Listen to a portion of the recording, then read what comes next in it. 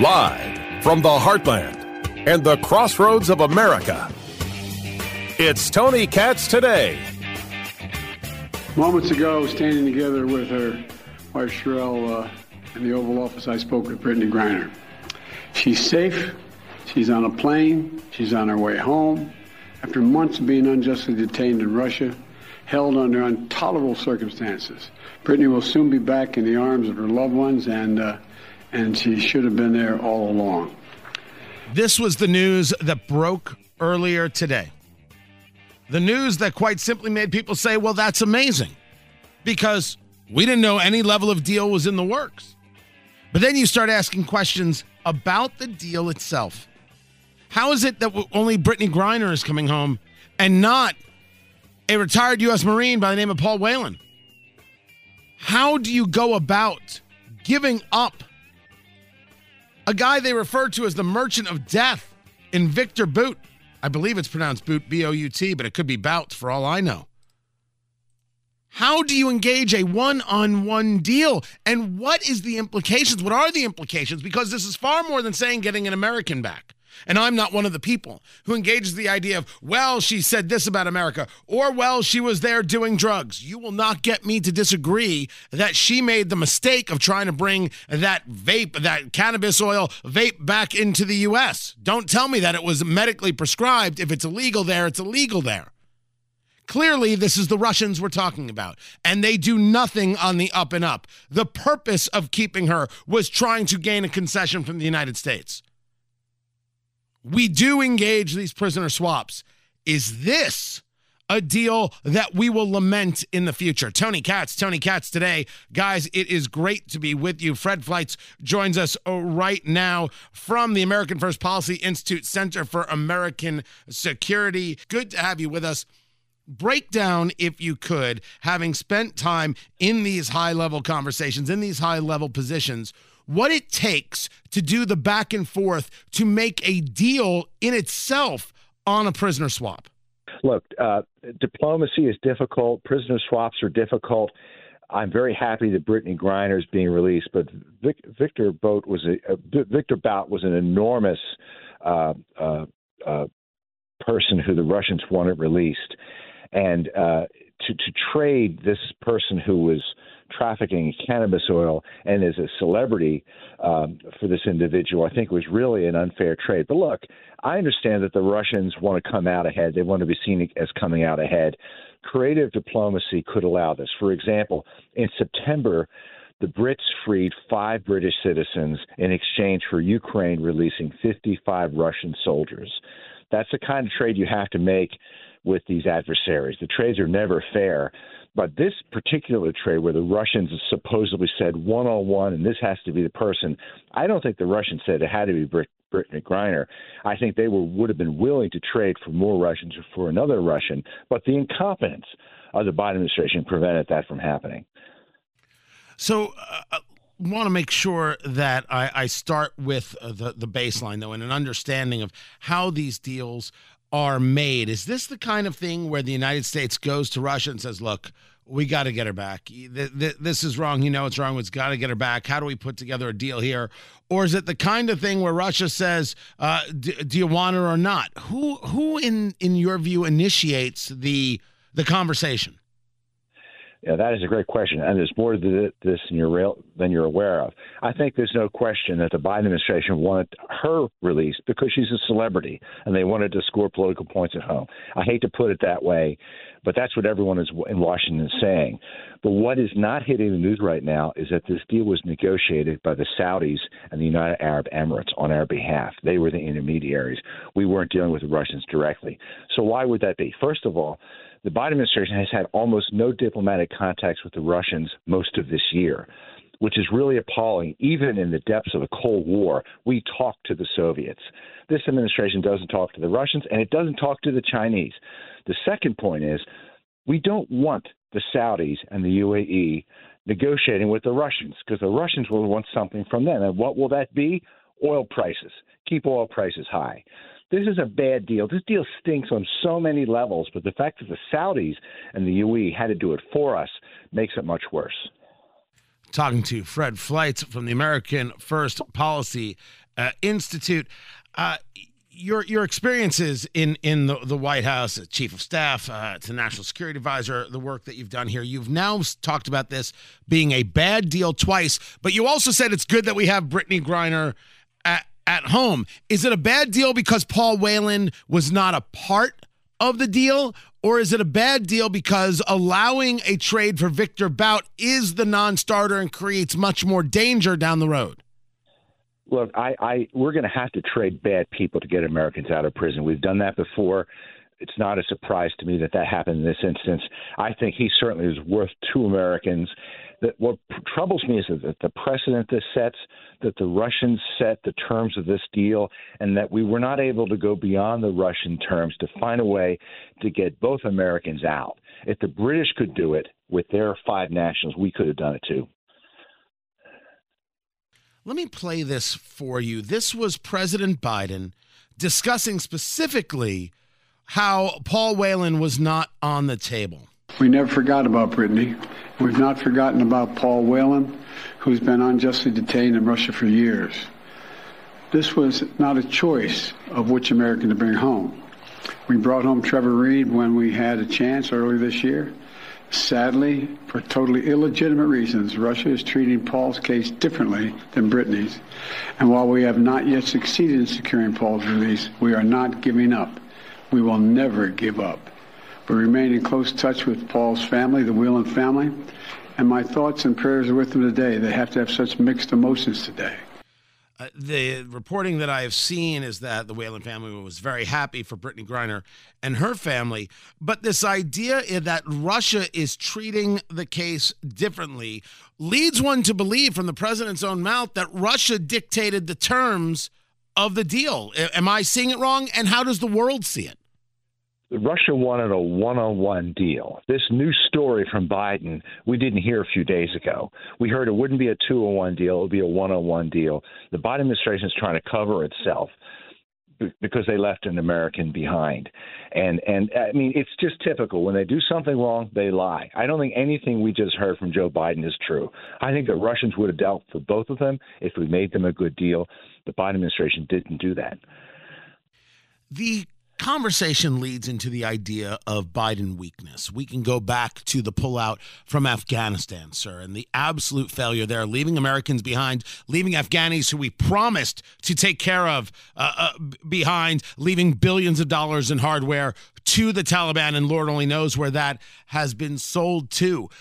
The idea of doing things poorly, doing things mistakenly, not putting the United States in a best position. It's difficult when you're engaged in this level of negotiation because we're talking about real lives and we're talking about what can be done to people to try and create more pressure in the future. If you are there, you're with, in your time there as chief of staff, as an advisor to President Trump, what is the posture like? What does the conversation go like when Putin or Putin's team says, no, no, no? What is the pushback for the better deal? How does that work? Well, first of all, you have to have a strong and decisive president, a president who's unpredictable, who our adversaries fear. And that was Donald Trump. You may not like him, your viewers or listeners may not like him, but there's no question that his personality and way of running the government got things done. He got Otto Warmbier out of North Korea in exchange for nothing. We didn't trade anything to the North Koreans. And he got other prisoners out because he had credibility. Our adversaries were worried what Trump would do if they thwarted him. They're not worried about thwarting Biden. And I think this weakness and the fact that we didn't negotiate this ourselves makes us look even weaker. The world stage, this idea of weakness, talking to Fred Fleitz. He is of the American First Policy Institute, AmericaFirstPolicy.com. You can find out more about him and about the organization there. This idea of weakness, because when things like this happen, as you well know, there is a view on the world stage. And when you talk about the world stage, you talk about China first and everybody else second. China looks at this. What do they say? Does this change any mathematics they have about the possible invasion of Taiwan or other plans for Belt and Road 2025, all of their plans? And then how does this play out to the rest of the world when there's a conversation about what is possible for their own wants and desires? I think Biden's weakness has already emboldened their enemies worldwide. That's why there's been such a surge in North Korean missile tests this year, the largest number ever, 75 missile tests. The last highest was about 35 in 2016. North Korea may soon test a nuclear device. I think China's increased harassment of Taiwan is directly related to what happened in Afghanistan, our disastrous withdrawal. And I don't think Putin would have invaded Ukraine if it was not for Biden's weakness. Bear in mind, 4 presidents in a row, Putin invaded neighboring countries during 3 of them, but not the Trump administration. So all these people who try to say that Trump was weak, he was going to get us into wars, he somehow had a weak Russia policy. The Russians were worried what would happen if they invaded Ukraine during the Trump presidency. I think your listeners should think about that. Fred Fleitz, Deputy Assistant President Donald Trump and Chief of Staff to National Security Advisor, then National Security Advisor John Bolton, and then before the White House, Senior Vice President of the Center for Security Policy, and now with the American First Policy Institute. Fred Fleitz, I appreciate you taking the time to be with us. It's good to be here. Thank you. Absolutely. More coming up. I'm Tony Katz.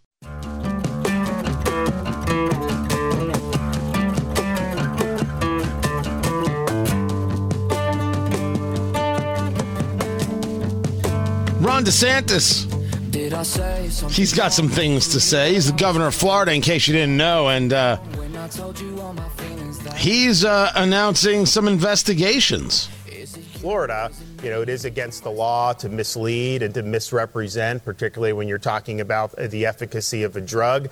We see just recently, Florida got $3.2 billion through legal action against those responsible for the opioid crisis. And so it's not like this is something that's unprecedented. So today, I'm announcing a petition with the Supreme Court of Florida to impanel a statewide grand jury to investigate any and all wrongdoing in Florida with respect to COVID-19 vaccines. And we anticipate that we will get the approval for that. That will be something that will be impaneled, most likely in the Tampa Bay area, and that will come with legal processes that will be able to get more information and to bring legal accountability for those who committed misconduct.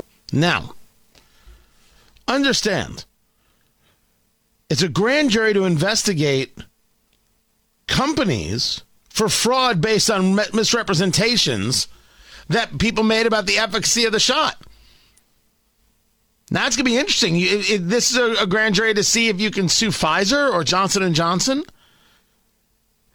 Here's where I think it gets interesting. If you were to listen to Pfizer, they told you that it was 95% effective, but I don't recall Pfizer, and I could be totally wrong on this because it's the Fauci and media apparatus that went into this idea that you get vaccinated and you can't spread COVID. I don't remember Pfizer saying that. Now, if Pfizer said that, game over. I'm just saying that as of right now, as I sit here, as I just catch that audio, I don't remember that one. When people talked about breakthrough cases, we even said on the show, wait a second, if it's 95% effective, well, that means it's a 5% opening. What's the deal? Okay, 5% chance you can still get it. So we always discussed it in this rational case. I don't recall Pfizer or Johnson & Johnson or Moderna making the claim that if you get the vaccine, you can't spread it. If they said you get the vaccine, you can't spread it, oh my, that's not going to work out well. But if we want to talk about misrepresentations, let's talk about media misrepresentations. Now the question is, how in the world would you sue them? That's the question. How in the world would you do it? I don't actually know. Do I know that people misrepresented? Yes. Yes, I most definitely do.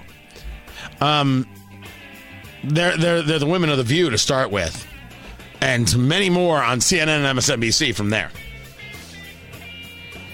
How would you sue them? I'd be curious to find out. We'll see what this grand jury does as well.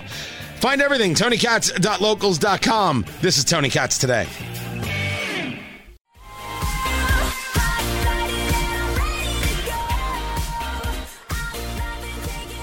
In order to ensure the future of Indiana, we need to make sure that we're hitting on a couple of different cylinders when it comes to business. And I didn't mean to use cylinders as a precursor to having a conversation about automotive, but it's just the way it worked out, so I'll take the pun and I'll run, people. Tony Katz Today. Good to be with you. Find everything, TonyKatz.locals.com, TonyKatz.locals.com. A lot of investment going on, a lot of opportunities missed, and I got together with Gary Dick of InsideIndianaBusiness.com, on Twitter at IIB, at Gary Dick, Gerry, at Gary Dick, on the Twitter box, because this automotive conversation is just a gigantic one, and really one that's very meaningful about Hoosiers' future and the problems that we're encountering. We start with Andretti Global. They just broke ground on their new headquarters in Fishers.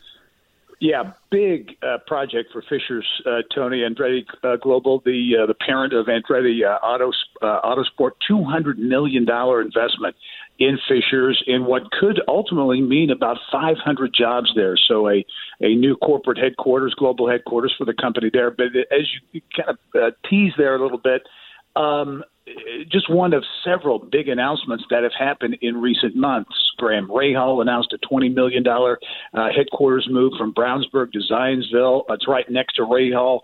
Letterman Lanigan's new headquarters there in that community. McLaren building a new race and R&D facility in Whitestown. You go to Brownsburg, and a lot of that is focused on drag racing, but a new motorsports park there. And that's, you sometimes you lose track of the Indianapolis Motor Speedway and all the things going on out there, but Roger Penske and his group have invested at least $20 million since buying the track 3 years ago, and more expected on the way there. So a lot of investment, certainly here in central Indiana.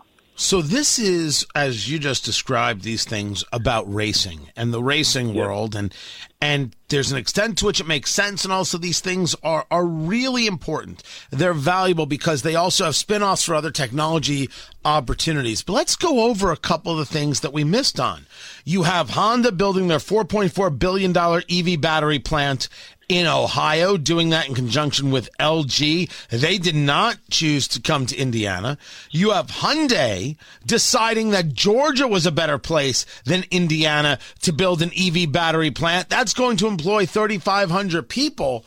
Indiana has missed out on a couple of these big things, and I don't even know whether or not Indiana was in the running for these things. Are we discussing this as we're discussing these good investments from the racing world? Yeah, I think so. And you mentioned motorsports, and those are technical STEM jobs, typically paying a little bit better, or sometimes a lot better than the average wage. But the EV battery investments you talked about you need to have on the table. I do know for a fact that Indianapolis was competitor. In fact, some have suggested it was down to Ohio and Indiana for the Honda investment, because the plant here in Greensburg. There's also the GM joint venture, big battery plant, $2 billion investment expected to go into New Carlisle and St. Joseph County. So the winners and losers, there are going to be more of these big investments. And you look at not just EV batteries, but that whole supply chain, if you will, for the electrification of the auto industry. Stellantis joint venture in Kokomo, I think it was like $1.5 billion and 1,400 jobs going there. So Indiana has won and lost out on these. There are going to be more in the future. The key, Tony, as you and I have talked about a lot, is workforce, and being able to convince the automakers that, hey, Indiana can provide that talented pipeline of workers needed for these plants. Talking to Gary Dick, InsideIndianaBusiness.com, on Twitter at IIB. Let's dig in a little bit more into this idea and about the workforce. If we go to InsideIndianaBusiness.com, we will see how You've got Manchester University, which is up north, investing $20 million into a Fort Wayne facility. You have Indiana State University, which gets short shrift here in Indiana, getting an $8 million gift from some of their supporters. The objective here is I know the objective here is, of course, to grow your university and grow opportunities to be attractive. But are these places attractive to Indiana residents? What are these universities doing specifically to attract more Hoosiers to stay here and say, sorry, IU, sorry, Purdue, there's a better option and opportunity for me that satisfies all the requirements for a good time and a good education? Yeah, those are great points, Tony. And I think the Indiana State announcement as well as the Manchester announcement from Fort Wayne are two good examples of what universities are doing. The $8 million gift at ISU will create the Bailey College of Engineering and Technology, getting a new name on that engineering and technology building there. A big focus of that will be producing more STEM, science, technology, engineering, and math students who go to Indiana State to make it more attractive for those technical kinds of jobs. You go to the Manchester announcement up in Fort Wayne, $20 million just announced this morning for a new health sciences curriculum and building in that city. Again, focused on aligning with the needs of the community. It's a healthcare hub for that part of the state and in Northwest Ohio as well. So it's about producing the graduates that businesses need. That's healthcare in that part of the state. And then you can go on to Ivy Tech and Vincennes and the two-year institutions and their importance in this whole mix. You know, you mentioned, Tony, the electric vehicle, batteries and components and things like that. Ivy Tech's involvement in Kokomo really was one of the things that helped tip the scales toward Kokomo and Indiana for that big investment from Stellantis. So you're going to see all of the universities, 4-year institutions, as well as the 2-year colleges and universities here in the state playing a role in that workforce. Let me move the conversation a little bit into areas we don't usually talk about on the show, but you've got it on the site there, InsideIndianaBusiness.com.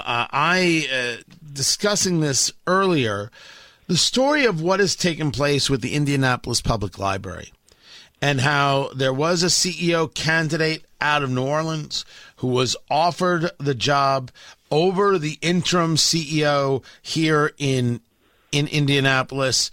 The community, and I'm saying that with air quotes, in uproar that the interim CEO was not offered the full-time CEO job, really getting aggressive, so much so that Dr. Gabriel Morley, who was offered the job to be the CEO of the Indianapolis Public Library, has turned it down. One would question whether or not it was just uproar, whether it was a violent uproar. I don't know how I know how I might describe it. I don't want to put words into your mouth. What exactly is this saying to you, to the business community, and exactly what does this create in terms of a look for Indianapolis? Is there a problem that comes from this, or is this will be swept under the rug? It won't even mean anything in a week. Yeah, I don't. Frankly, this is just personal opinion, and certainly this was an issue with the library, and there was some employees and others had their thoughts on who the CEO should be, voiced those opinions, and the person who was offered that job from New Orleans decided to decline, to back out. I don't think it's going to have any impact, Tony, business-wise or otherwise, going forward. I think it's going to be, kind of an internal public library situation, and we'll go from there. So we'll see what their next step is. So next step on the library to see who the next CEO is going to be. Yeah, I think that I'm curious when these things happen.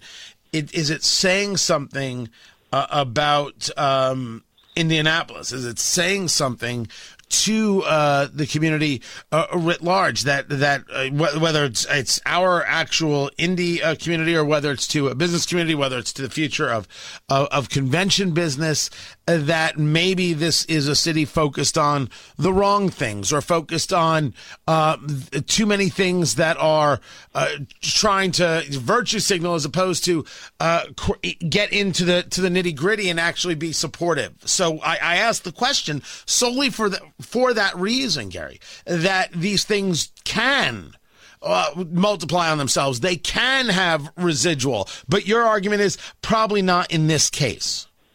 Don't see it. No, I don't see it in this case, at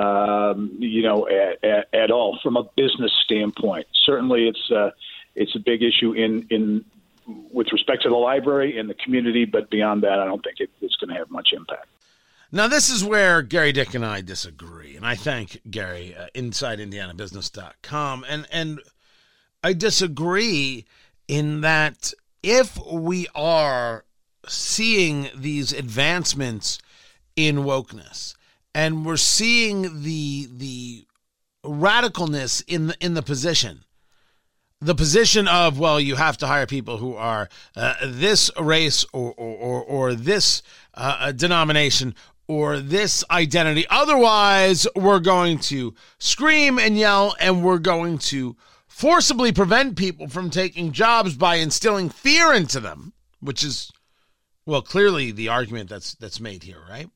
That's the argument that is made regarding this library leader that didn't take the job out of New Orleans. That the objective was to scare him into not taking the gig. So I take it. That's how I take it, and I wonder that's how others take it. Because my fear is that what you create is now this kind of self-fulfilling prophecy. Oh, look what we got done here. We could do this with this CEO. We could do this with this leader, do this with this group. And you don't discourage, you encourage the behavior of bigotry. Because, as I've discussed, it's bigotry. You can't hire the white man. All right, bigots. All right, I mean, that's what it is. Now, you can argue you should have hired the black woman, which is what these people are arguing, this interim CEO, but they went through an entire selection process and they chose somebody else. And so what they, of course, have said is that the leadership of the library, this board of trustees, are bigots. That's what the people have now said. I don't know how you unring that bell. I don't know how that doesn't do damage. I just don't know how that doesn't do damage. We're going to be reporting more on this. Keep it here. This is Tony Katz Today.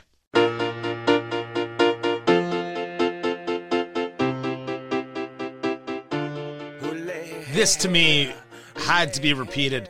This clip of Joe Scarborough on MSNBC and Mika Brzezinski, and who are they talking to? I forget the dude they're talking to. It's the hatred for Elon Musk is so great and so incredible, and the way people are characterizing him. Look, if you ask me if he's a conservative, the answer is no. If you ask me if he should be treated like a god, the answer is no. But clearly, this expose of things that have happened on Twitter before his purchase, how much people were working to silence those they disagree with. I mean, that's a story. Not as big of a story as all the people who are totally okay with it. Yeah, conservatives were silenced. Isn't that cool? What's the big deal? It was their company. They could do what they want. There is no admitting that there was wrongdoing because they don't actually think it was wrong. Tony Katz Today. Good to be with you, which is why I've been saying the story here throughout everything regarding Twitter is that you knew the truth, you wouldn't be pushed away from it, and now you've been shown to be right. And when that's the case, keep at it. And look how hard they're going at Elon Musk. Look how hard they're going to prevent, well, anybody from listening to him, to try and disparage him. Listen to this today from Joe Scarborough there at MSNBC. You know, like his thing on Anthony Fauci. It's dangerous. It's stupid. It's dangerous if you have a lot of money in Tesla. It's stupid otherwise. Yeah. All of this sort of Twitter infighting. Again, Andrew, okay, you brought him up. So I'll just say, I can get off Twitter. I don't really care. Right. But I'm wondering what a guy spending $44 billion on that. He's got this brilliant mind for inventing things, for creating things. Every day, I wonder, why is he acting like a backbench Republican in the House of Representatives instead of like the richest guy in the world, a guy who could actually take the country in positive places. I don't get it. What don't you get? How is he acting like a backbench Republican, which is what you were when you were in the House of Representatives? He saw, he sees, he has issue with how Twitter was run before and the lies that were told to all of us. He sees the silencing of Americans, of people writ large, and he's like, yeah, this is wrong, and he's exposing it. And you think that's acting like a Republican backbencher? My God, you suck. And you don't have to. You don't have to. You know how many people argue that Morning Joe is the elite morning show in America? Well, the answer is less and less because, Joe, you're doing things like this. This is not a rational, reasonable, logical response to what Elon Musk is doing. I think the bigger question is it took $44 billion to get to the truth. Exactly what will it cost to figure out what's going on at Facebook? Where you know these same things are happening and the only thing that's preventing them from having to be exposed is that it would take a lot more than $44 billion to purchase Facebook. Now, I have made this argument, and you've seen my videos over there at Rumble, rumble.com/Tony Katz, about this. If the only way to get to truth is to spend $44 billion, we have a real problem. But I go back to what I said earlier. We saw that things weren't right, and we kept talking about it on radio, talking about it in social media to the best of our ability, talking about it with our friends. Nonstop, we kept at it. And it really did get other people to start noticing the problem. So part of that solution of how do you fix these kind of relationships that political parties have with big tech, government has with big tech, the suppression of speech from big tech is to stay on it. But there's another part of it. The people out there who want to say, well, it was no big deal. Oh, what do you care? It didn't affect you. Hey, they're allowed to do it. My gosh. That's something else to start talking about. Look at all these people who don't really give a damn about the American way of life. Well, these private companies can't. They don't care about the American way of life. That's the story. Free speech is meaningless to them, and they're proud of it. If they can keep you from engaging, they're cool with it. My gosh. We got a lot of work to do in civics, people. But this constant attack on Elon Musk, this is gaslighting. And it didn't work to keep us quiet on what Twitter was doing. Can't let it work now. To keep us from seeing what it is that Elon Musk and others have been exposing. Find everything, TonyKatz.locals.com. Tomorrow, everyone. Take care.